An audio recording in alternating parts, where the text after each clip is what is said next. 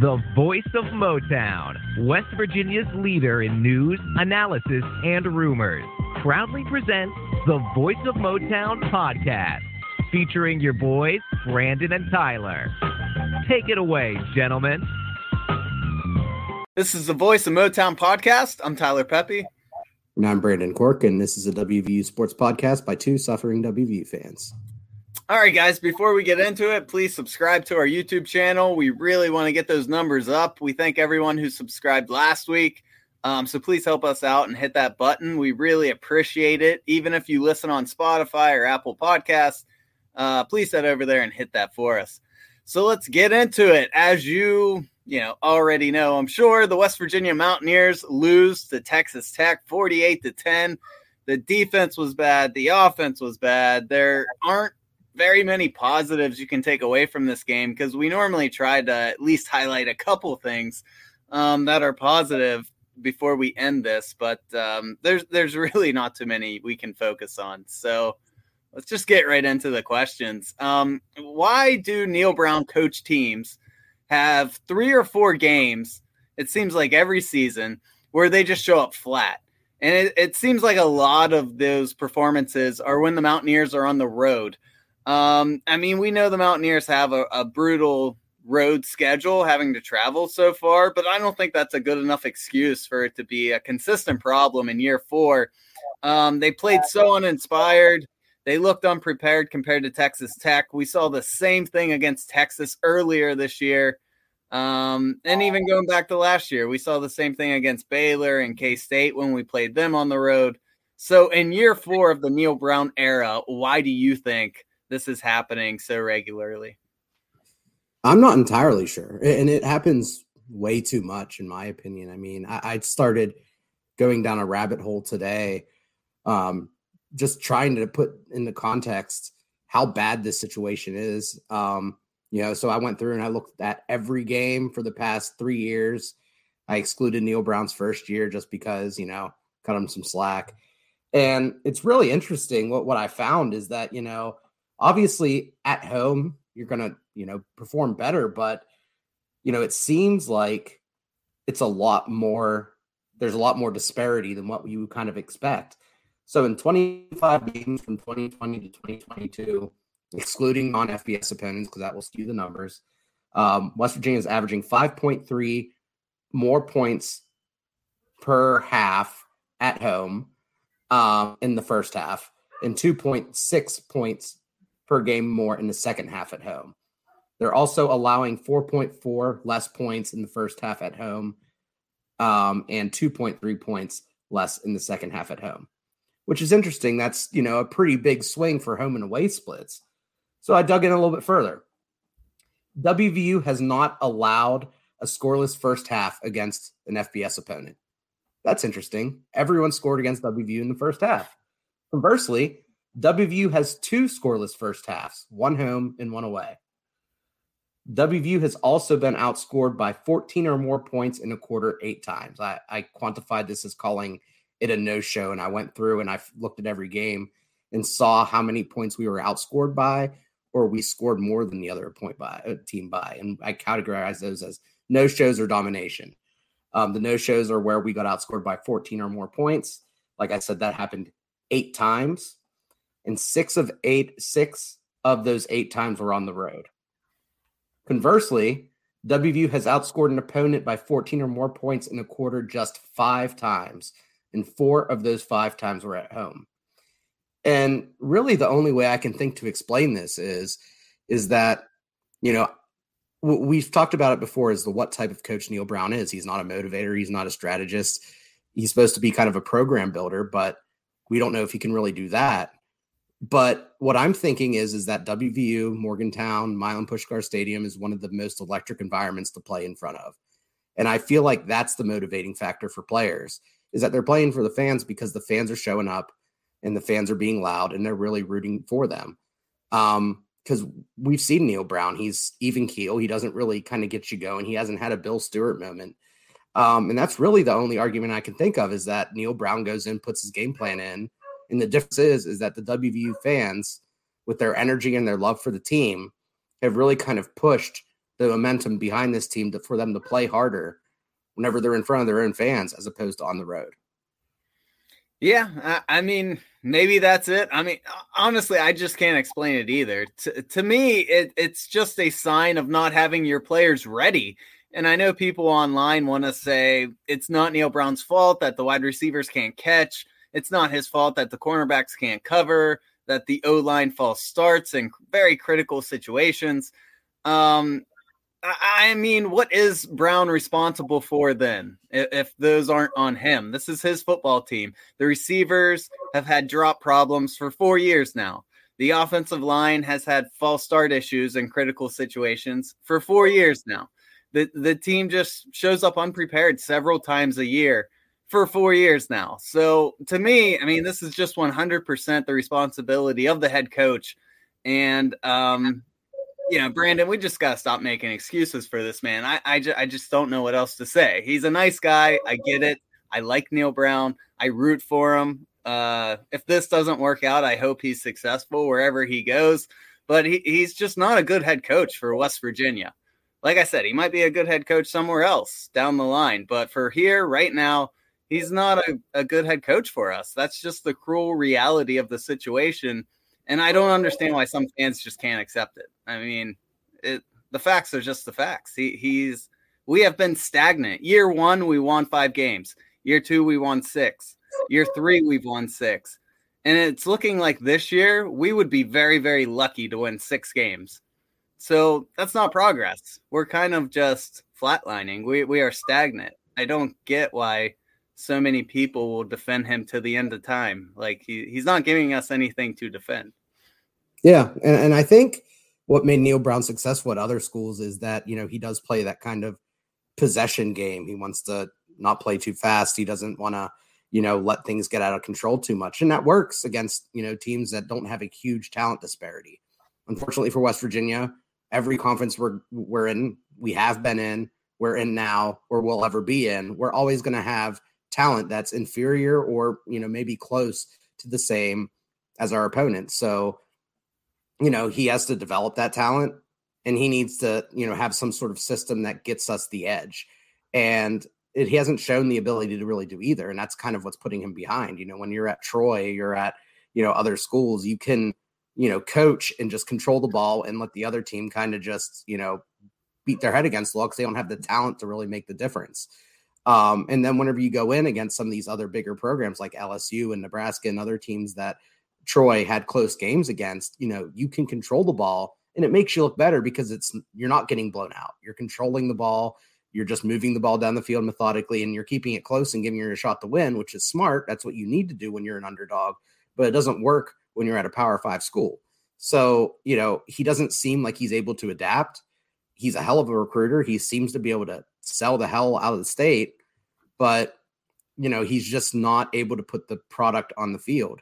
And another point to that is that, it doesn't really make sense with the changes he's made either in the staff is that, he's brought in someone like Graham Harrell, but we're still maintaining Neal Brown's philosophy of ball control, no huddle, running the play clock, all those other things. And that's kind of taking some of the teeth out of what Graham Harrell can do as part of that air raid offense. So not only is he not capable of, innovating in a way that gives WVU the edge, he's also kind of, it seems like, hindering his own coaches from doing what they do best.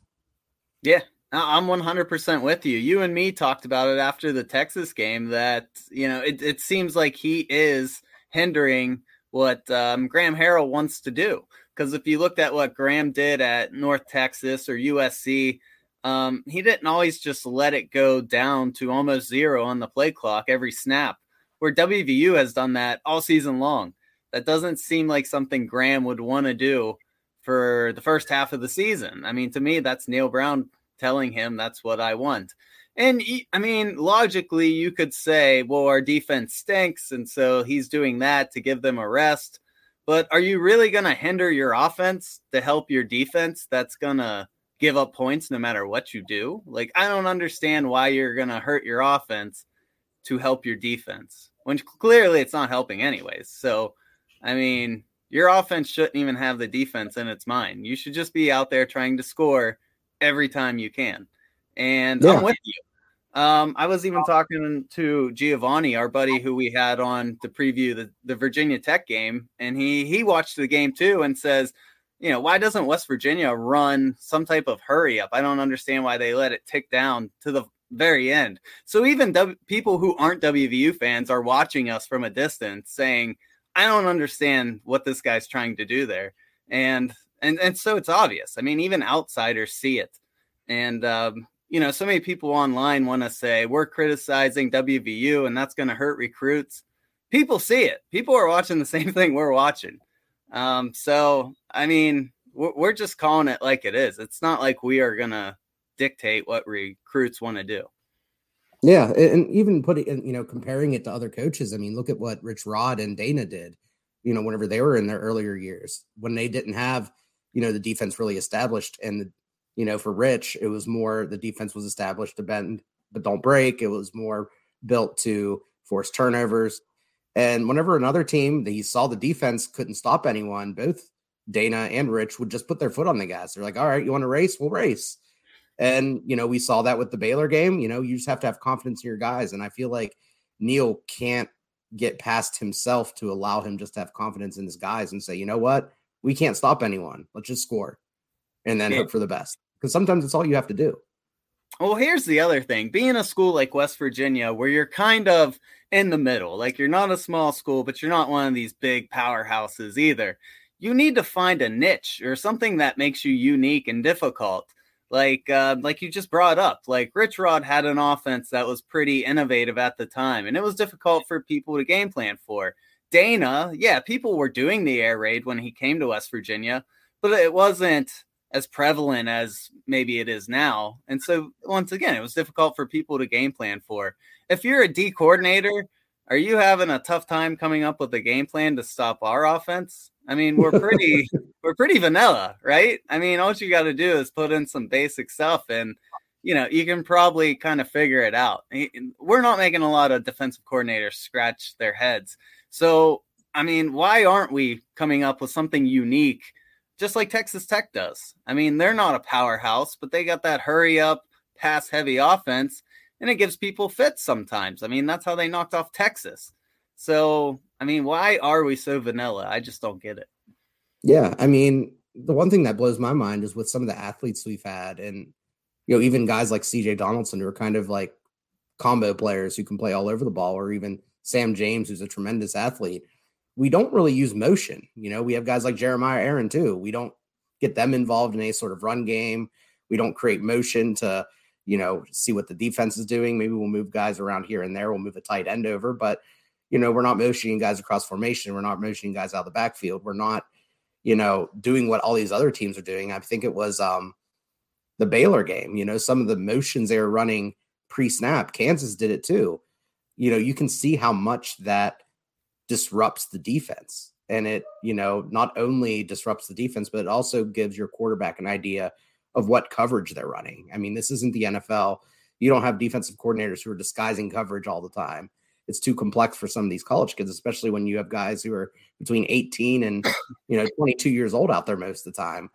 That's hard, regardless of how many years of football experience you have. So when you're motioning, you want to motion to see if they're in man or zone, and teams aren't really going to disguise that unless you're at Bama. But we're not playing Bama, and we're not playing them for another 5 years or so. So there's benefits to doing it when you have really good athletes. When you have guys like CJ Donaldson, who's naturally a tight end, can play running back. You can motion him around. You can use him in a variety of ways. Justin Johnson seems like he has a good set of hands. You could motion him around as well. And then you can also do the same thing with like what Dana did with the touch passes. And teams are doing that all the time, even in the NFL now. And you can get guys like Jeremiah Aaron and Sam James involved that way. I mean, there's so many different wrinkles that we can add, but for whatever reason, we're just not doing it. And I'm not saying that we need to reinvent our offense completely and, just change into something that we're not. But obviously going into the Texas Tech game, the game plan was just so, like you said, vanilla, that I'm not exactly sure what their idea of success was there. I mean, how many times are you going to throw a screen pass? I like the screen passes. I know other people hate the tunnel screens. I think they're a great staple of an offense, but there has to be a counter to that. And there was no counter to that. So I'm not sure what they're trying to do. Yeah, well, here's the other thing. If you want to throw screens, fine, but you have to have an audible out of it.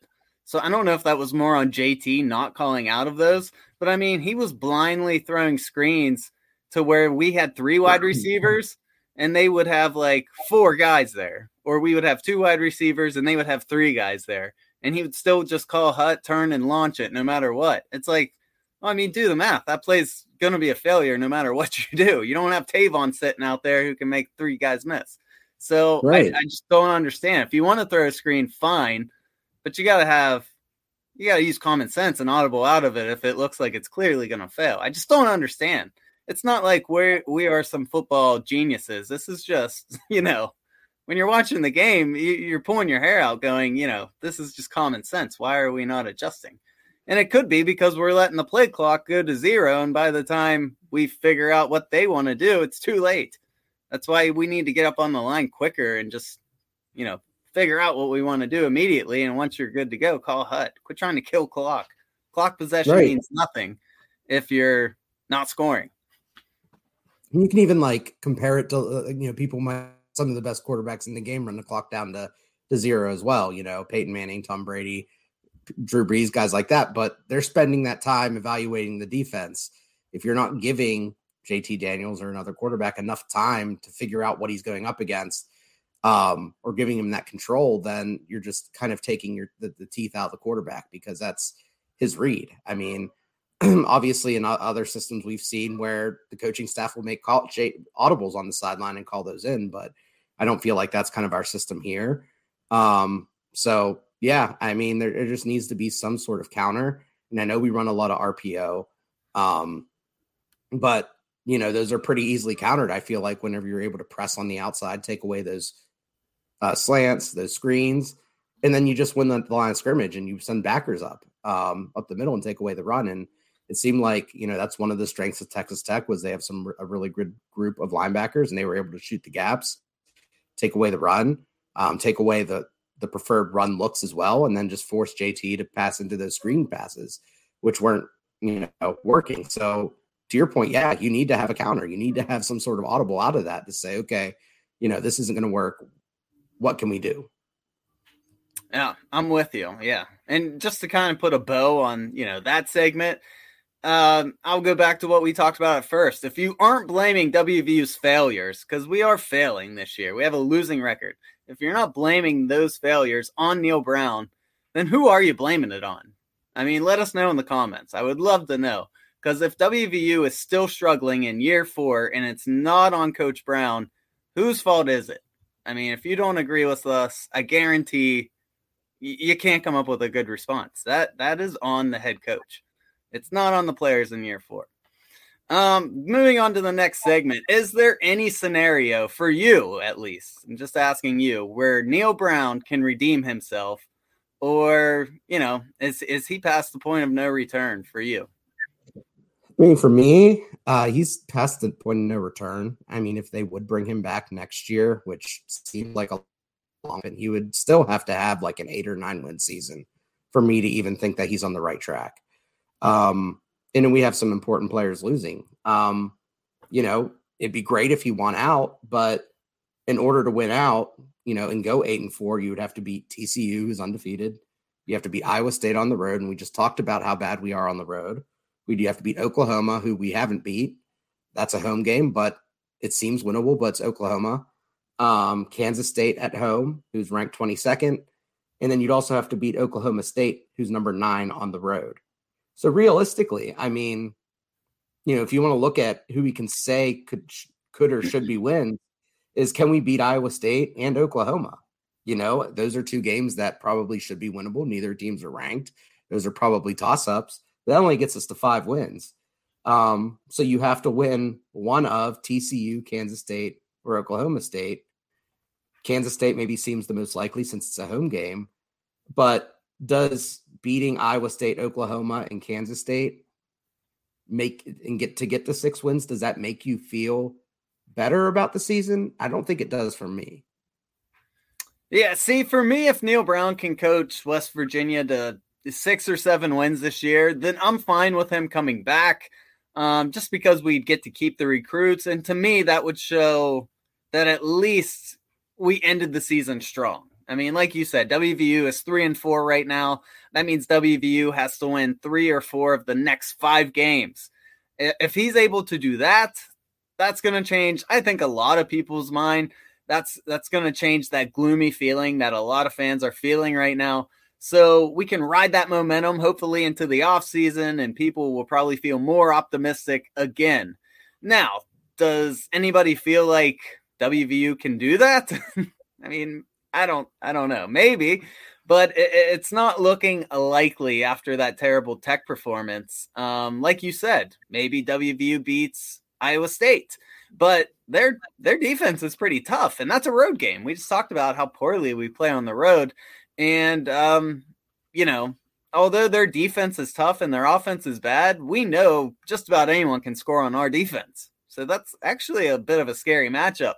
Can they beat Oklahoma? Maybe, but if Dylan Gabriel is healthy, that offense can put up a lot of points. So it's winnable, but it's not like that's a slam dunk win for WVU. And like we said, even if they win those 2 games, they got to pull off a big upset just to get to 6 wins and go to a bowl game. And it just seems really unlikely at this point. I hope they prove me wrong.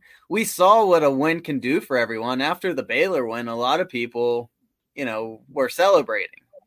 And so if Neal Brown can finish the season strong, I guarantee most of the fans will be singing a different tune, especially if we go to a bowl game, and especially, if we win that bowl game. But even if we just lose a close game to a decent team, I think a lot of people would be happy with that. And this just proves like how low we have set the bar for Neal Brown, and he still can't even get there. So, which is kind of sad. I mean, so many people are acting like we have these unrealistic expectations. I mean, if he would have came in and won 7 games this year, I think a lot of people could have lived with that. 7 games is not a lot of wins. No.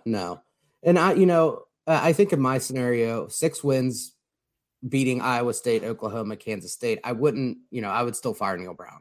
But if we could get to 7 wins, which would mean we would either upset TCU or Oklahoma State, I would. Or win a bowl game. Okay. Yeah. Well, I'd rather get an upset of one of those 2. Because I think whoever we would play in the bowl game would just be kind of a team that's probably on a similar level as like an Oklahoma, maybe lesser. So, if we could get to 7 wins by getting one of those 2 upsets, I'd be okay with bringing Neal Brown back for another year. But with the condition that, if you start off slow, you're getting the axe. And maybe that means Shane Lyons, you're firing Leslie and you're bringing in, you're paying Tony Gibson a shit ton of money to come in from NC State and leave that job and say, hey, Tony, be ready, because if Neal shits the bed at the beginning of this year, you're taking over, and that's with 7 wins. With 6 wins, I wouldn't even do that. I'd fire Neal at the end of the season. So, I said at the beginning of the season, the bottom of my expectations was 7 wins. And, with the way the season has went, I mean, we've lost so many potential winnable games. I mean, Kansas should have been a winnable game. Pitt was kind of thrown away due to coaching. I expected us to lose that game. Texas, we weren't even competitive in. Texas Tech, that was an extremely winnable game.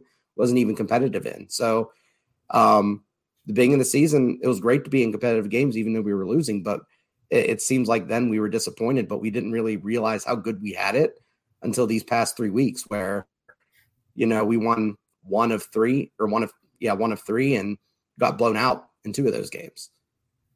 Yeah. And I don't want to ever, poo-poo a win, but Baylor, we almost lost that game. I mean, if we wouldn't have knocked out their starting quarterback, we probably don't win that game. So I know a lot of people loved that win, but we could have easily lost these last 3 games. So it all depends on how you look at it. But you brought up defense. Let's kind of start diving into that. You brought up this stat, and I loved it. WVU blitzed 11 times out of 51 Texas Tech dropbacks. We talked about it before the game. Texas Tech's offensive line, it seemed like a point of weakness for him. So, in your opinion, why didn't West Virginia try to apply more pressure? I feel like just because we don't trust the secondary, and for whatever reason, whether it's Jordan Leslie or the secondary's coach just wants to have more bodies back there, but I don't think that necessarily works. We haven't seen what this team can do if we just go all out blitz and just throw as much pressure at the quarterback as we can. I understand that Texas Tech throws a lot of quick short passes, and that really kind of relies on your cornerbacks to make tackles, which we really can't do. But even with that, they weren't not all the passes were screens, not all the passes were quick. You got to pressure the quarterback, and we have a great defensive line, sure, but whenever you're throwing 5 or 6 guys trying to neutralize those 4 guys we're putting up front, it's pretty easy because that's a numbers game. But you need to throw some more pressures out there, and when your linebackers can't cover, your safeties aren't tremendously great at covering. What's the harm in just throwing those guys into the backfield and see havoc you can create? That's the question that I still want answered, and I don't know why they're not even trying it, because we've tried this over and over and over again where we want to play, quarters coverage. We want to keep everything in front of us, and it doesn't matter what we do. We're still getting gashed because our guys just aren't good enough. Yeah.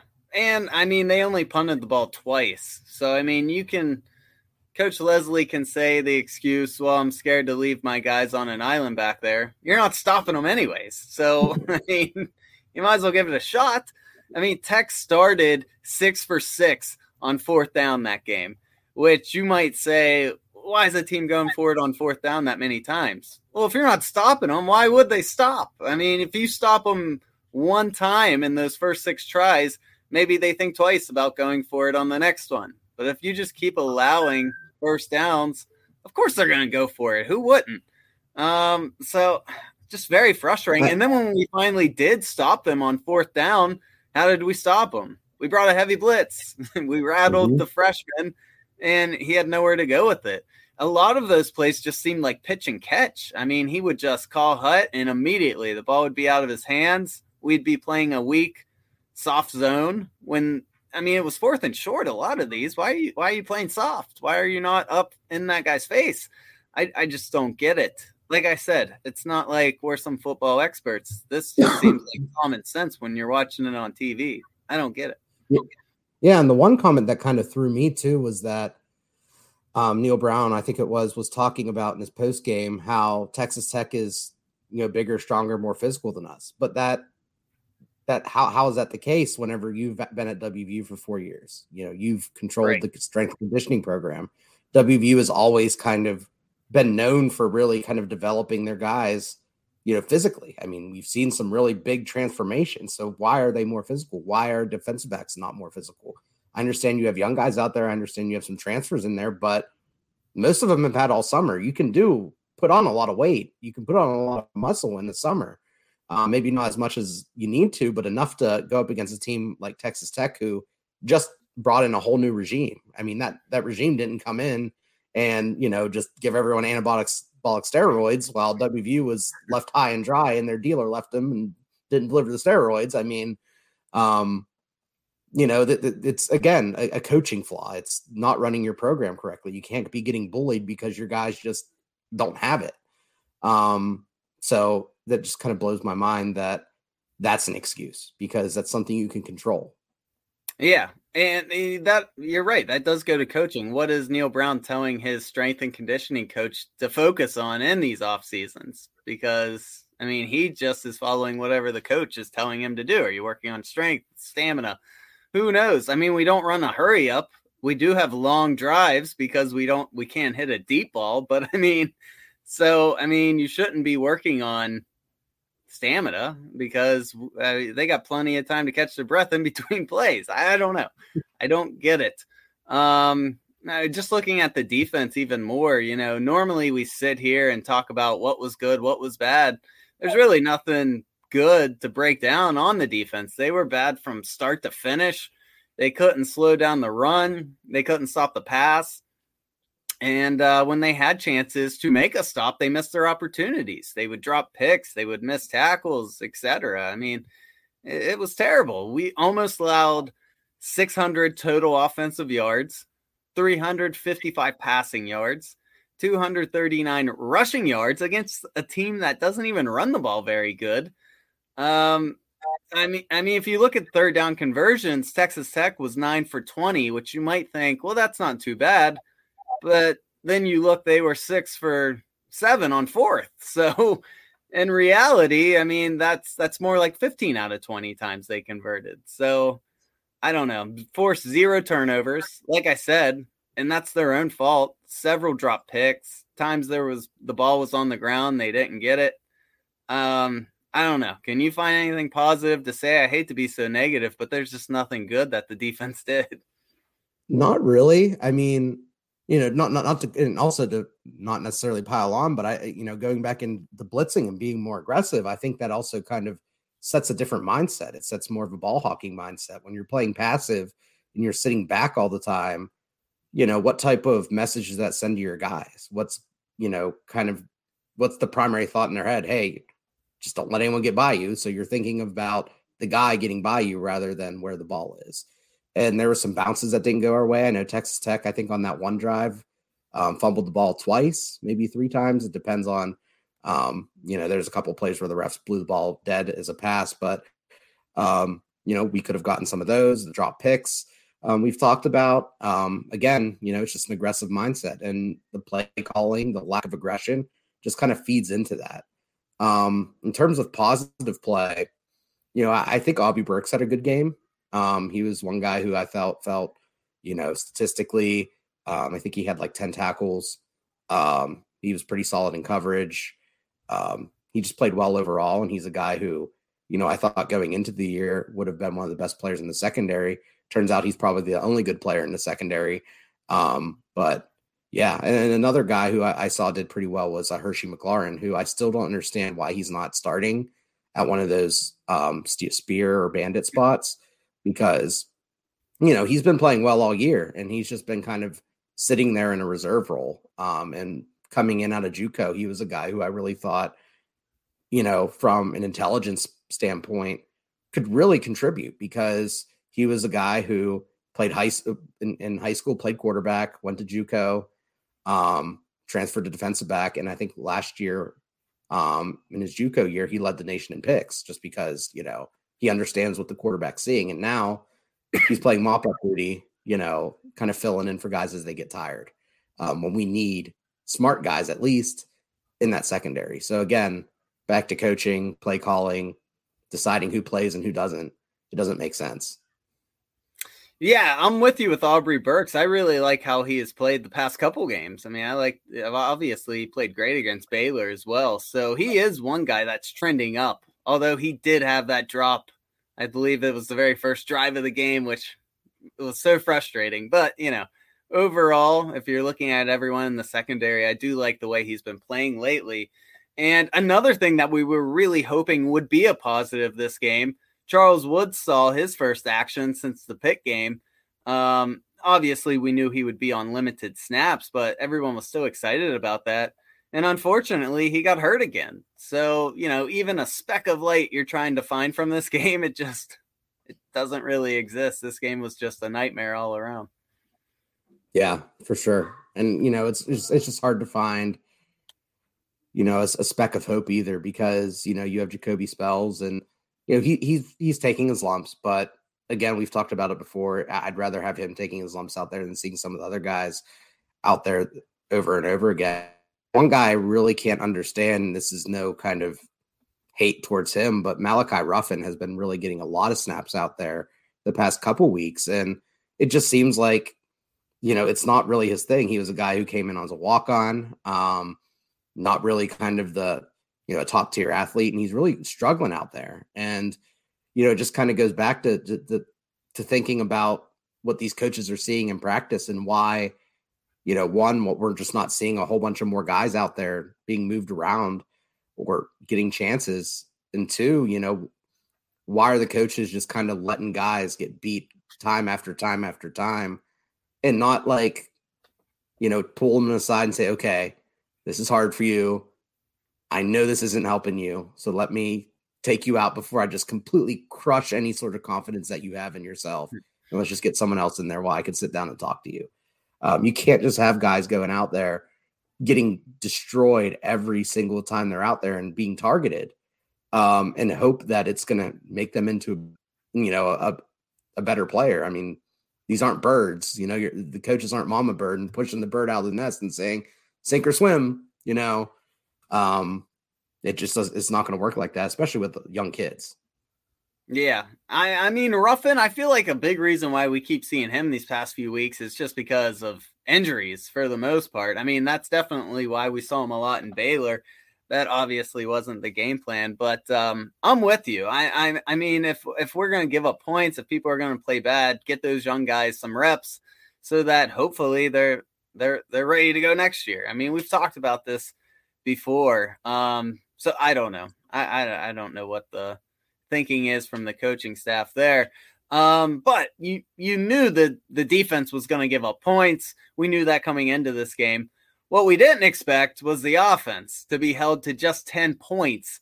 And that was the first time this season we've seen them ineffective for an entire game. It wasn't like they had a rough patch and then pulled it together like the Texas game.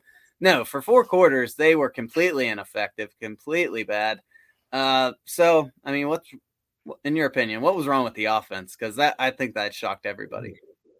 I just felt like we were too timid in attacking the teeth of the defense. I felt like we wanted to keep things outside. I felt like we wanted to rely on our defensive backs to make plays. And like we talked about in our preview, these Texas Tech cornerbacks and even safeties to an extent, they like attacking the ball. They're home run hitters. They want to go out there and they want to play the ball.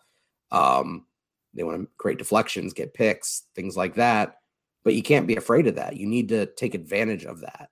And I'm not entirely sure why we were afraid of that.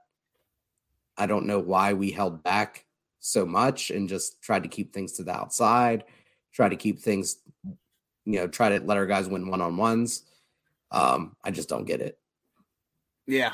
I mean, I'm with you. I mean, just looking at the stats, JT Daniels threw 3 interceptions. That's a career high. He's never done that in college. I didn't obviously dig deep enough to see if he ever did that in high school. I mean, I'm not sure if he's ever done that. The wide receivers couldn't get any separation. We've kind of talked about that issue all year long. Bryce Ford Wheaton had the best stat line for wide receivers, and he only had 53 yards. So just a really rough day for the wide receivers. Tony Mathis and Justin Johnson looked okay in the first half, but then they both got hurt. And they didn't return for the second, which was a nightmare for us because CJ Donaldson was forced to take all the reps in the second half. And he's just coming back from that concussion injury, which I'm sure he wasn't, he was even limited in practice. So he was very rusty. He looked gas, obviously, and that's not his fault. But WVU chose to only bring 3 running backs on this road trip. They didn't bring Jalen Anderson. They didn't bring any of the other guys.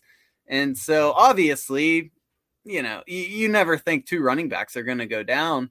But if you look at it, they brought 4 quarterbacks with them. So you're going to dress 4 quarterbacks and only dress 3 running backs on a road trip when you already know, CJ Donaldson's not going to be taking a ton of snaps because he's just coming back. I don't know. Just 5 quarterbacks. They brought 5? Yeah. Oh, yeah, because the last guy's got to call signals, huh? Yep, Cavallaro. They brought him. Oh, jeez. Yeah.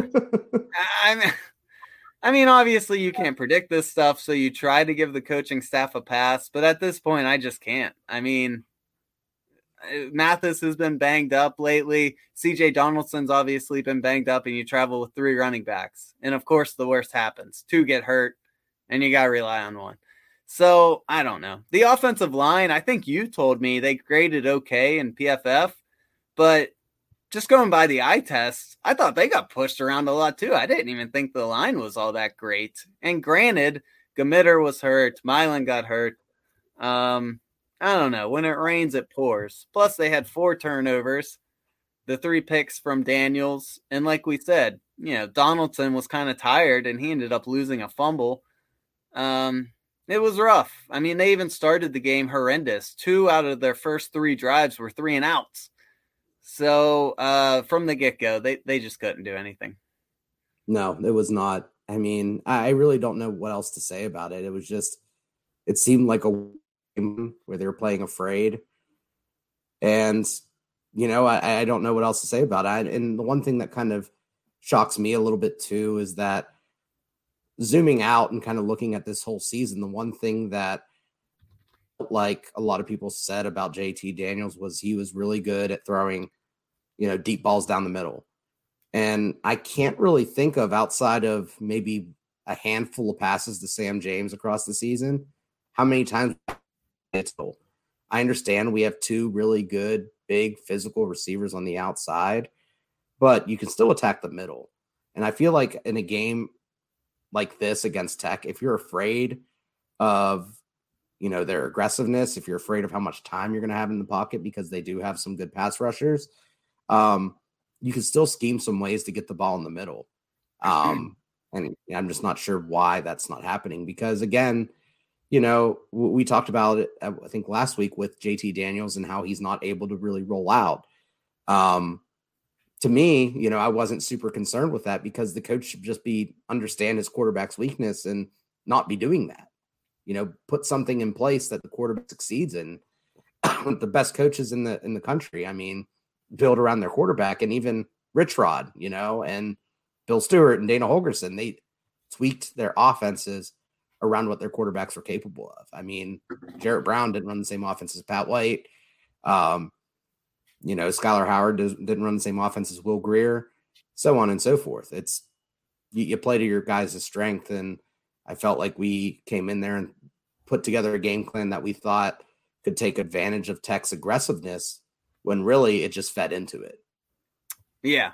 And speaking of playing to their strengths, we're still running read options with the quarterback, and we don't have starting quarterbacks who can run.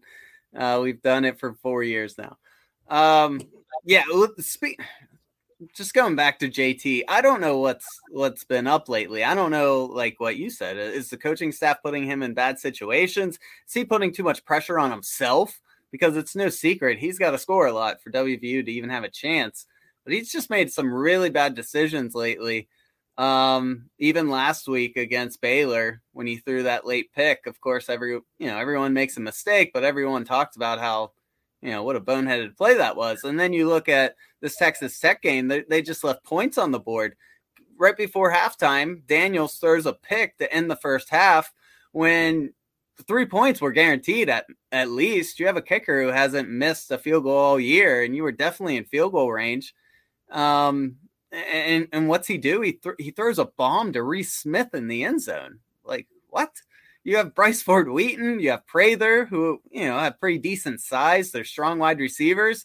And you throw a bomb to the guy who's probably 5'10" on a good day. And the play goes bad, and I'm supposed to be shocked. Like, I don't understand. We just make decisions that are just so head scratching sometimes. Yeah. I think he's pressing. I mean, I think that's most of it. He might be a little banged up, and maybe he doesn't want to say anything to trainers about it too, just because of his injury history. He really wants to get through the season, kind of dispel any sort of injury prone labels that he may have. That may be one of his goals for the year, is to play every game. So I think maybe a combination of the two is just leading to some, more kind of gunslinger-esque mistakes, where you're really just forcing things that lead to mistakes. And, I know I've seen people out there saying it's time to bench JT Daniels and see what else we have. I don't think so, because I still think JT Daniels is an elite quarterback. I still think, nothing's changed with him in terms of what he's capable of than what we've seen the first 2 or 3 weeks of the season, where he was just impeccable. He makes the offense better. I don't think Garrett Green makes the offense better. Nico's too young, and Will Crowder, for as good as he looked in the spring game, again, I think it's too early for him. I think the goal now has to be And if we're getting rid of Neil Brown, I'm not sure who this person needs to be, whether it's Shane Lyons or Gordon Gee or whoever, but just talking to JT and making him understand that, hey, things are going to be better next year. Let's plan for that. And we'll get you to the NFL after that. And we'll make sure that your job is easier as opposed to the way it is right now. Yeah, I don't know what it is. He could be banged up, definitely, because we're not seeing the same guy that we saw those first couple of weeks. And he's definitely very scared to run the ball. So who knows? I mean, he was icing his arm after the Texas Tech game when they pulled him, but I didn't read too much into that. I just chalked that up as, he throws a lot of passes, and just like a pitcher, you like to put some ice on it sometimes. So I don't know. I don't know what's going on. I'm with you. I am not in the camp of benching JT Daniels. I still think he's the best quarterback on the roster. There's no point in sticking Nico in there now and burning his red shirt. And what, you're going to bench him and throw in Green or Crowder right now? I'm not for that, because although Daniels did have a really bad game, it's one game. It's not like he's had a string of these terrible games. He had a good game against Baylor. So I'm with you. Stick it out. Let him play. Now, if we have like a couple more performances like that and you want to try someone out the last game or two at the end of the year, yeah, I might be more open to that. But we got, 5 games left? No, you should not be benching JT Daniels at this point. Yeah, and let's not act like some of the picks that he threw in the Texas Tech game were like right to the defense either. I feel like he gave his guys a shot, and at least 2 of those picks were just absolutely tremendous catches by the cornerback. I mean, that one in the end zone, I mean, if a receiver makes that catch, that's a SportsCenter top 10 catch. It was a cornerback running the route like a receiver. So, maybe it wasn't a great decision, but 9 times out of 10, that worst case scenario, that ball's falling to the ground. The guys just made some incredible plays, and I don't really put that on JT. He's just taking a shot. Yeah, the one in Bryce Ford Wheaton, I mean, it was right in his chest, wasn't it? And then the defender just ripped it out and won a 50-50 ball pretty much. So, yeah, it wasn't like, it was some terrible decision, kind of like the Baylor interception. You know what I mean? So yeah. I'm with you there. And WVU's got way bigger problems than their quarterback play. So it's not like, take JT out and everything's gravy. We're good now. That's not the case. Whatever you say. Let's lie to ourselves. So, kind of just to wrap up our overall thoughts, when you match WVU's talent up against Texas Tech's, I just don't see a 38-point difference there, talent-wise. Their guys, Texas Tech does have talented guys. They always do. They always got playmakers, guys who can score. They play fast-paced. They play high-volume offense. But I refuse to believe that they have 38 points more talent than we do. So the bottom line is their team was ready to play. West Virginia's wasn't. That the offense that has to score, over our offense has scored over 30 points in 5 games, and then they were held to 10. That's just embarrassing. It's just so uncharacteristic from West Virginia.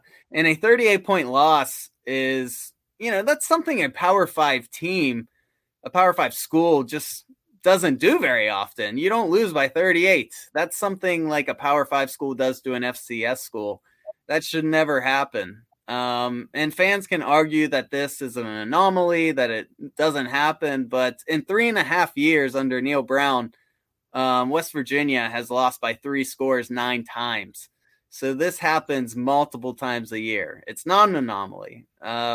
It just happens way too frequently. And I heard this earlier today, which I couldn't believe. The Tech game was the worst loss to an unranked team since 1965 in West Virginia's history. So, I mean, this is like historically bad. Yeah. I really don't have much to add to what you said. I think you buttoned it up perfectly. I think what I want to end with is just to kind of reiterate what the responsibilities of a head coach are. Bringing in players, player development, game planning, having the right guys on your staff, making sure your guys are in the right mindset going into the game, make sure they're ready, motivated, bring their clothes like they're supposed to. Just the whole management aspect of the team falls on the head coach. And that means that if you're critical of what the players are doing, then you're critical of Neal Brown. If you're critical of what the assistant coaches are doing, you're critical of Neal Brown. If you're critical of the lack of discipline, you're critical of Neal Brown. It all leads up to him, and there's no one else you can blame. This isn't a one-game sample size. This is 4 years. So to anyone who wants to put the blame on the players or the assistant coaches, you need to redirect your blame to the person where the buck is supposed to stop, and that's Neal Brown.